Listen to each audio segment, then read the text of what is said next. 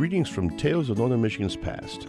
I'm your host, Christopher Struble, and today we welcome back, from all the way up in the Upper Peninsula, Tom Wright, manager of the historic Quincy Mine Company. Greetings, Tom. Good morning, Chris. Yeah, thanks for joining us again. That was a great segment last time.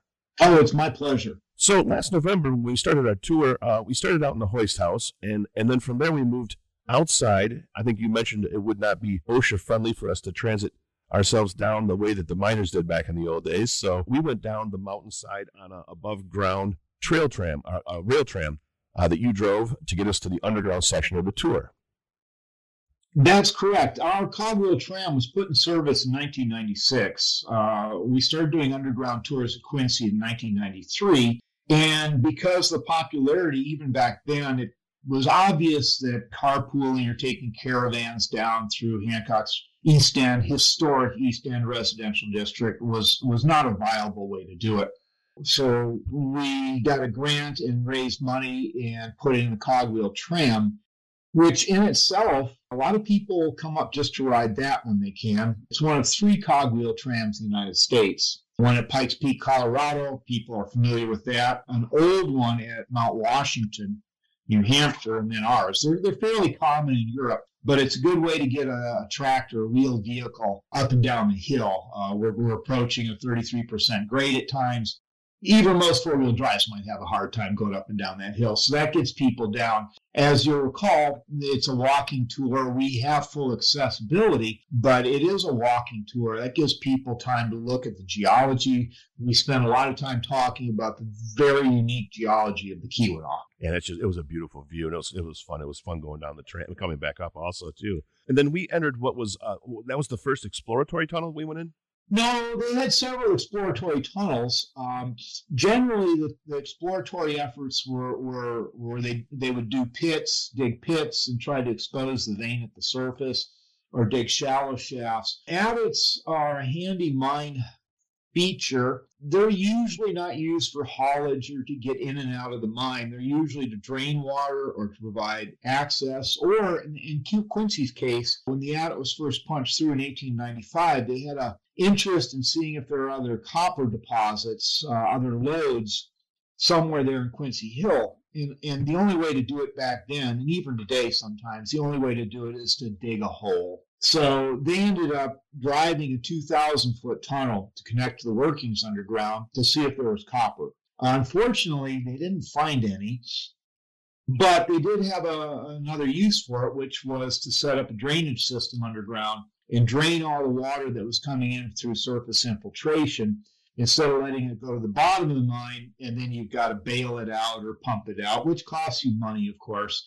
They managed to contain the water in the upper levels and drain it out through that 7th level adit. And that's where we were with the 7th level? We were on the 7th level. There were a couple other adits, which is why we refer to it as the East adit. There were some other levels, adits up to the 3rd level to the west of that one. And, you know, Michigan has long been a major draw for immigrants. And you mentioned Calumet and the Keweenaw were kind of world-known people coming here, searching out a better way of life and possible riches. And that's been going on since the French voyageurs first came here to harvest furs in the early 1600s. Who were the first miners at the Quincy Mine, and where did they come from? To be honest, the first miners at Quincy Mine probably came from Asia. The historic mining that was here, if we subscribe to the theory of people moving across the Bering Strait through the land bridge at that time. So I'm talking about the first people, or Native Americans as some refer to them. They were mining up here possibly as early as 7,500 years ago. Right. Before the Common Era. In modern history, you mentioned the voyageurs, and that is indeed who was up here paddling their boats, looking for furs, looking for other riches, the lumber perhaps. The metal reserves were talked about and known. We have it anecdotally that the reason Michigan owns Isle Royale and not Canada, it's certainly a whole lot closer to Canada, is because Benjamin Franklin had heard about the copper up here.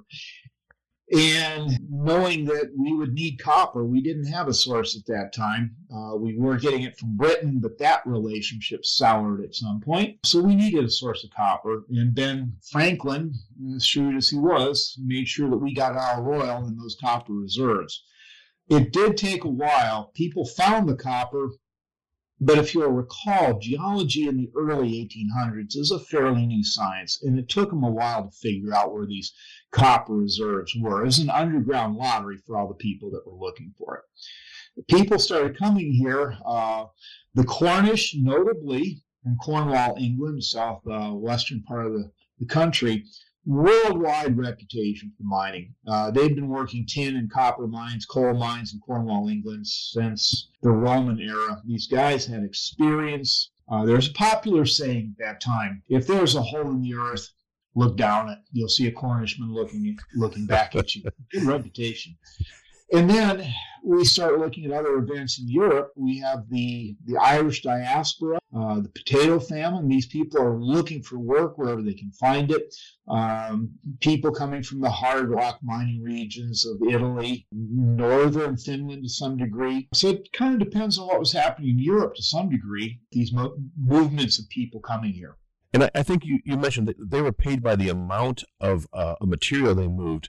And so sometimes coming across the large chunks of pure copper that Michigan's known for, that wasn't a good thing.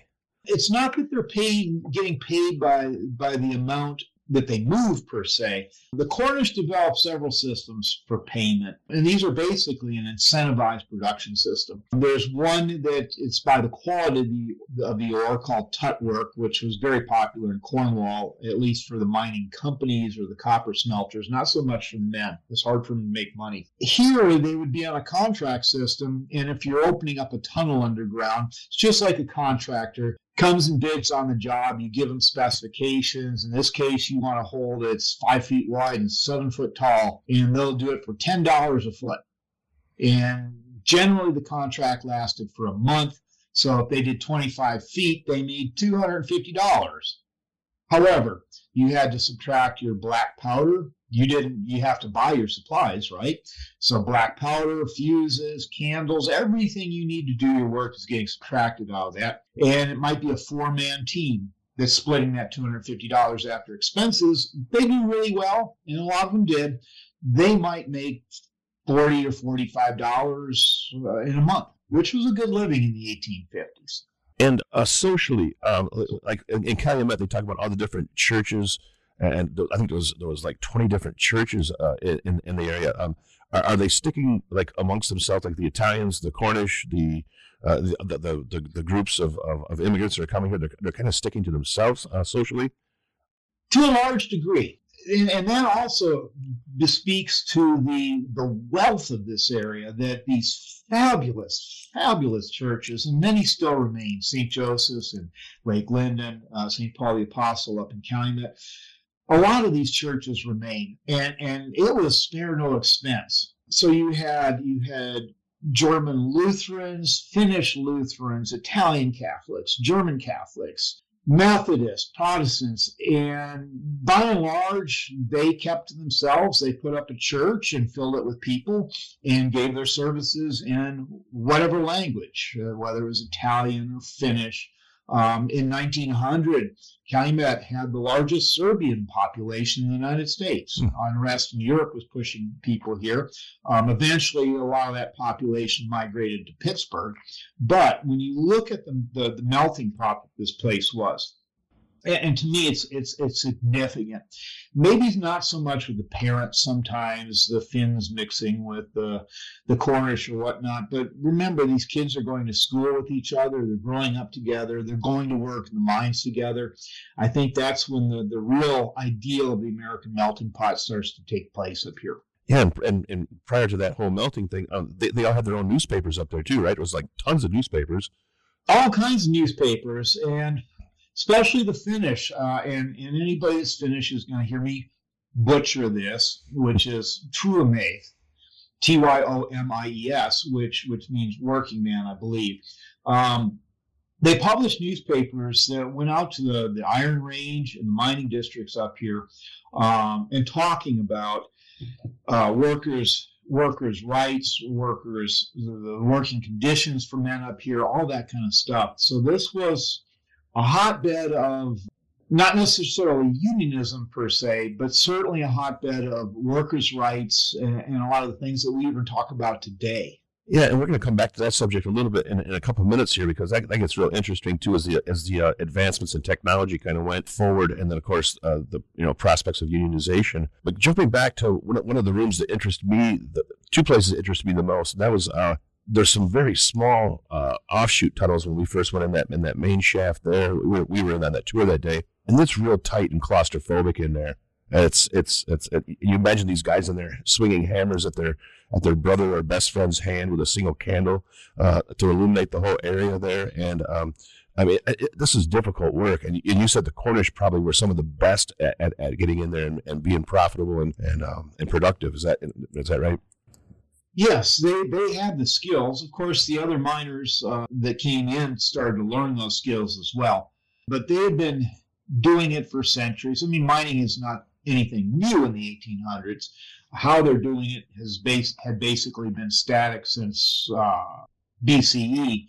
The earliest copper mines, say in Cyprus or some of the other areas in the Mideast, or even in Europe, certainly. So these guys had the techniques. They had the know-how. They could read the rock and know how to exploit it. They could read the rock and know that, it's just not worth going any farther in this direction. The ore is not getting better. It's petering out. They could read the rock, especially with the faulting we have up here, the geological processes, and figure out we need to go this way. We need to go east, not west. We should hit it. Interestingly enough, when the Michigan School of Mines, founded in 1885, which is now known as Michigan Technological University, when they started sending trained geologists and engineers underground here, a lot of those engineers deferred to these Cornishmen. The Cornishmen knew what they were doing. And the young engineer might say, well, I think we should go this way. And the Cornish captain would say, well, boss, I think we should go this way. And a lot of times those engineers deferred to those bosses and said, I think you're right. We should go that way. And that was super cool. You knew so much about the rock formations we were looking at, and you're telling us how the stress points were here and the different conditions that would have created those the visible differences in the rock formations within the tunnel. And then one of the rooms that was really great for me too is there's a classroom. You mentioned the engineering students and the mining students, but you have a classroom underground there.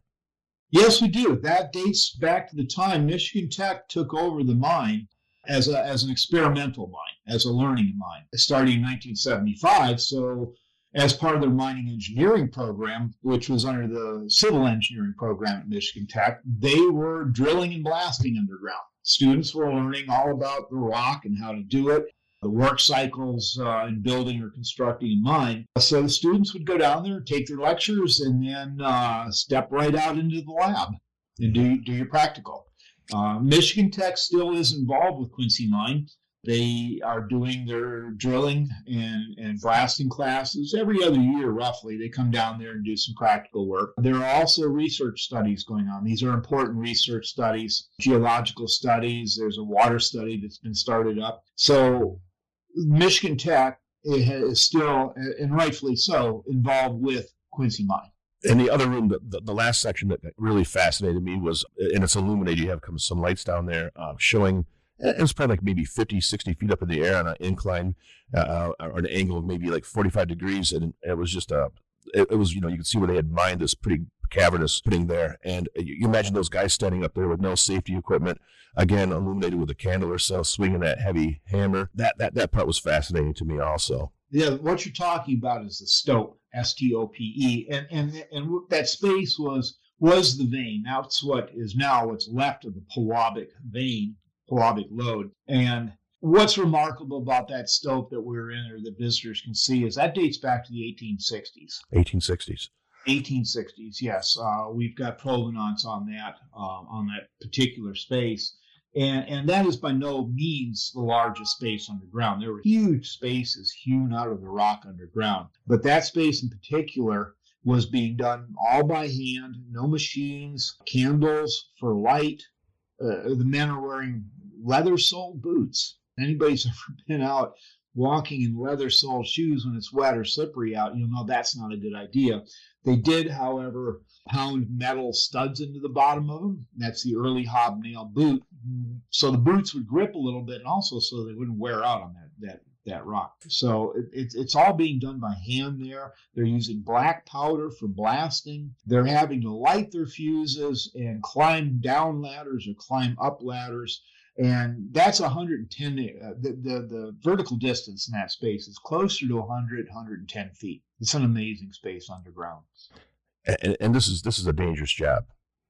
It's a very dangerous job. The casualty rate at Quincy, and this is fairly reflective of the district, the casualty rate at Quincy approaches 33%. It's 1 out of 3 men got killed or injured there. And when I say injured, I'm talking serious, debilitating, life-changing industries. The death toll at Quincy, as far as we know, is around 253 men.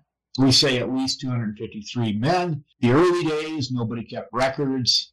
Also, the definition of a mine fatality varies. And basically, in short, if you didn't die in the mine, it was not considered a mine fatality.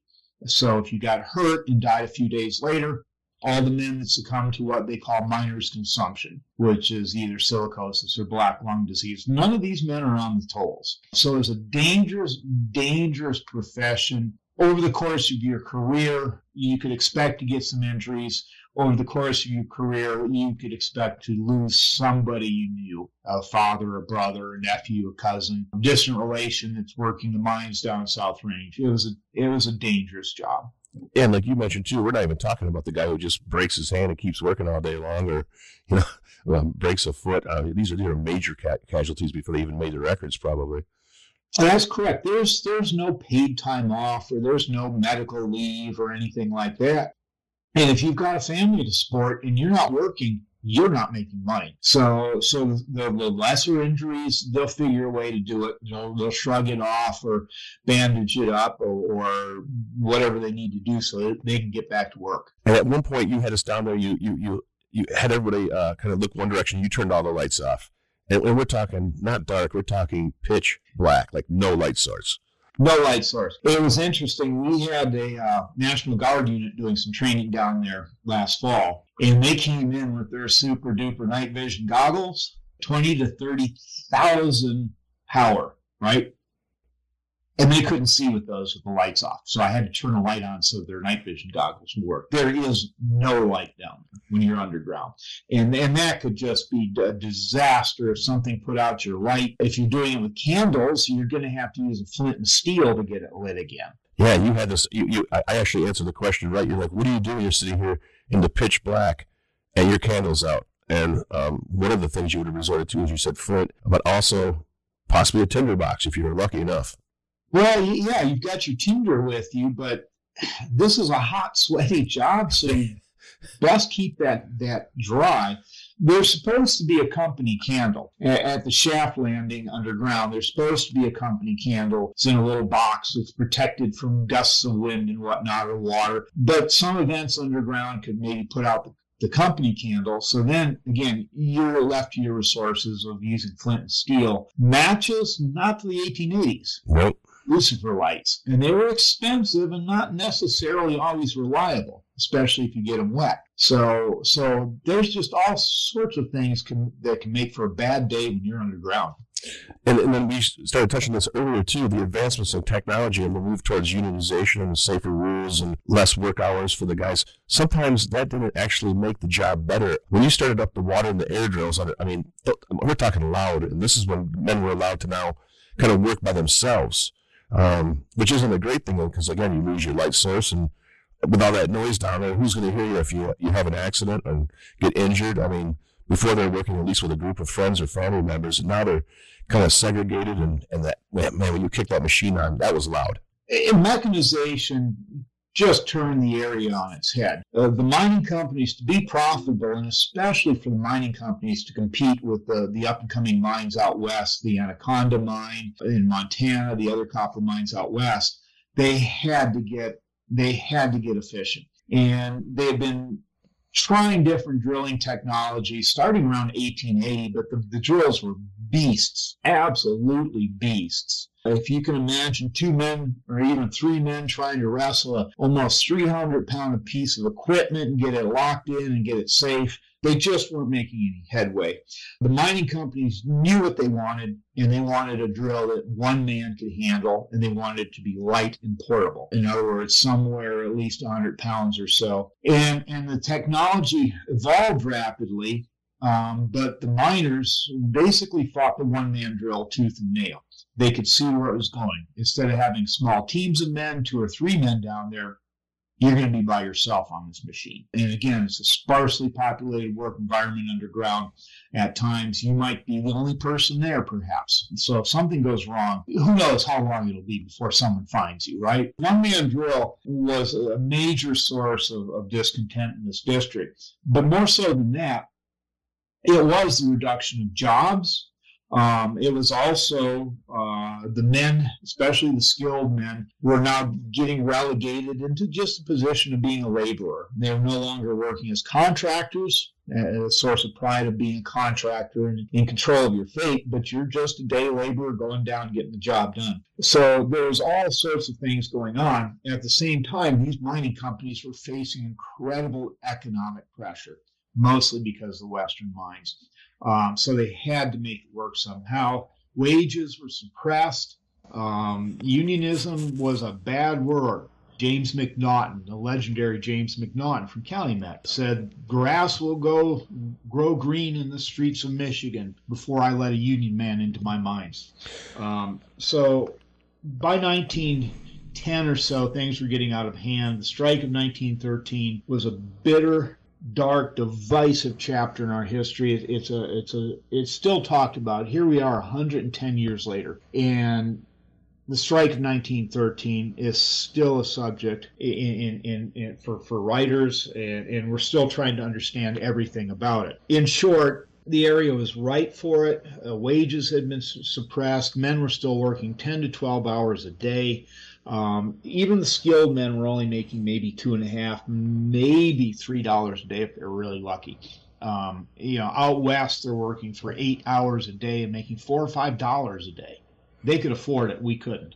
So there's tremendous economic pressure. And then when you look at other societal pressures, we're coming out of all the excesses of the Gilded Age, the Rockefellers, the Vanderbilts, Sinclair, Carnegies. We're starting to have a more progressive look at laborers and the role of laborers in society, but not in our minds up here. So there's a tremendous amount of pressure, and it all came to a head in the strike of 1913. Yeah, and that volatility, unfortunately, I think it contributed to, and this is a terrible portion of Michigan's history, but the Italian Opera House tragedy. Yes, the tragedy at the Italian Hall, that was December 25th, 1913. Big Annie Clements, who should be someday in the National Labor Hall of Fame, I think. Big Annie was a labor organizer, amazing woman. And she and some of the other women's auxiliaries were having a Christmas party for the children of striking miners, a lot of Finns and Serbians up there in Calumet. It was on the second floor of a commercial building. The A&P was on the first floor, and there was a meeting hall up space.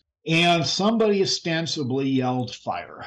And in the ensuing panic, people started going down a very steep staircase. We don't know exactly what happened. There's various accounts for it. As an interpreter, I have to walk a middle ground and call it a tragedy, which it certainly is. But in the ensuing panic, 72, mostly women and children, lost their lives that day. If we could just take a moment of silence out of respect for those that lost their lives and their families on that terrible day in December of 1913.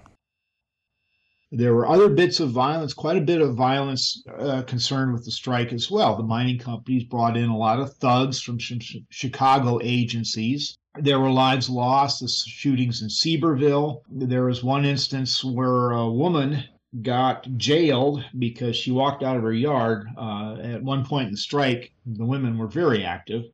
And it was assumed that since she walked out of her yard, she was up to no good. She was put in jail. And the husband, when he came up from underground, went to get her out. Magistrate refused, I believe. On the way home from the walk, one of the children that he brought with him succumbed to exposure. So it was an event that absolutely seared the community conscience, even to this day. There were hearings going on in Washington. There was national attention, maybe even international attention put on this strike. Yeah, and I think the worst thing about the Calumet tragedy, and obviously the loss of life, but it happened right at Christmas time. As far as tours that you're doing, I noticed when I was leaving Houghton, you guys have some property, or Hancock, you have some property down by the waterfront there too.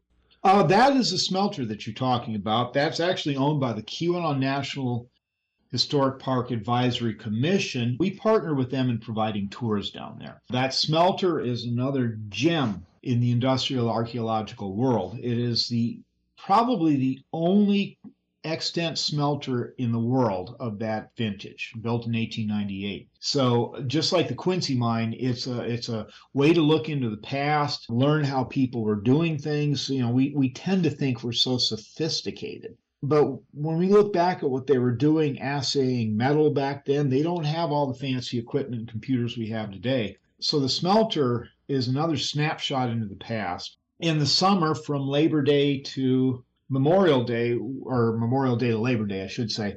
We bundle the smelter tours. We're trying to get more interest in the smelter. So anybody that does the complete mine tour at Quincy can go to do the smelter tour as well. Otherwise, as a standalone, the smelter tours are $10. But we also have other resources. The Keweenaw National Historic Park is a flagship, in my opinion, a flagship park in the United States National Park System. As a historic park, they have a wide-ranging amount of areas. We're a participant with them. The Mineral Museum is a participant. Delaware Mine. There's a number of heritage sites under the umbrella of the National Historic Park that help tell the story up here. The A.E. Seaman Mineralogical Museum, or Mineral Museum over at Michigan Tech. This is a small museum, but it is a world-class museum. What I tell people is go visit the Mineral Museum, see what got people fired up, see what fired their imaginations, what they were bringing out from underground, and then come over to Quincy and see how it was being done. For people that like to do this sort of thing, go down to the Adventure Mine. Matt Portfleet, the owner, does a splendid job with his tours. You can spend 5 or 6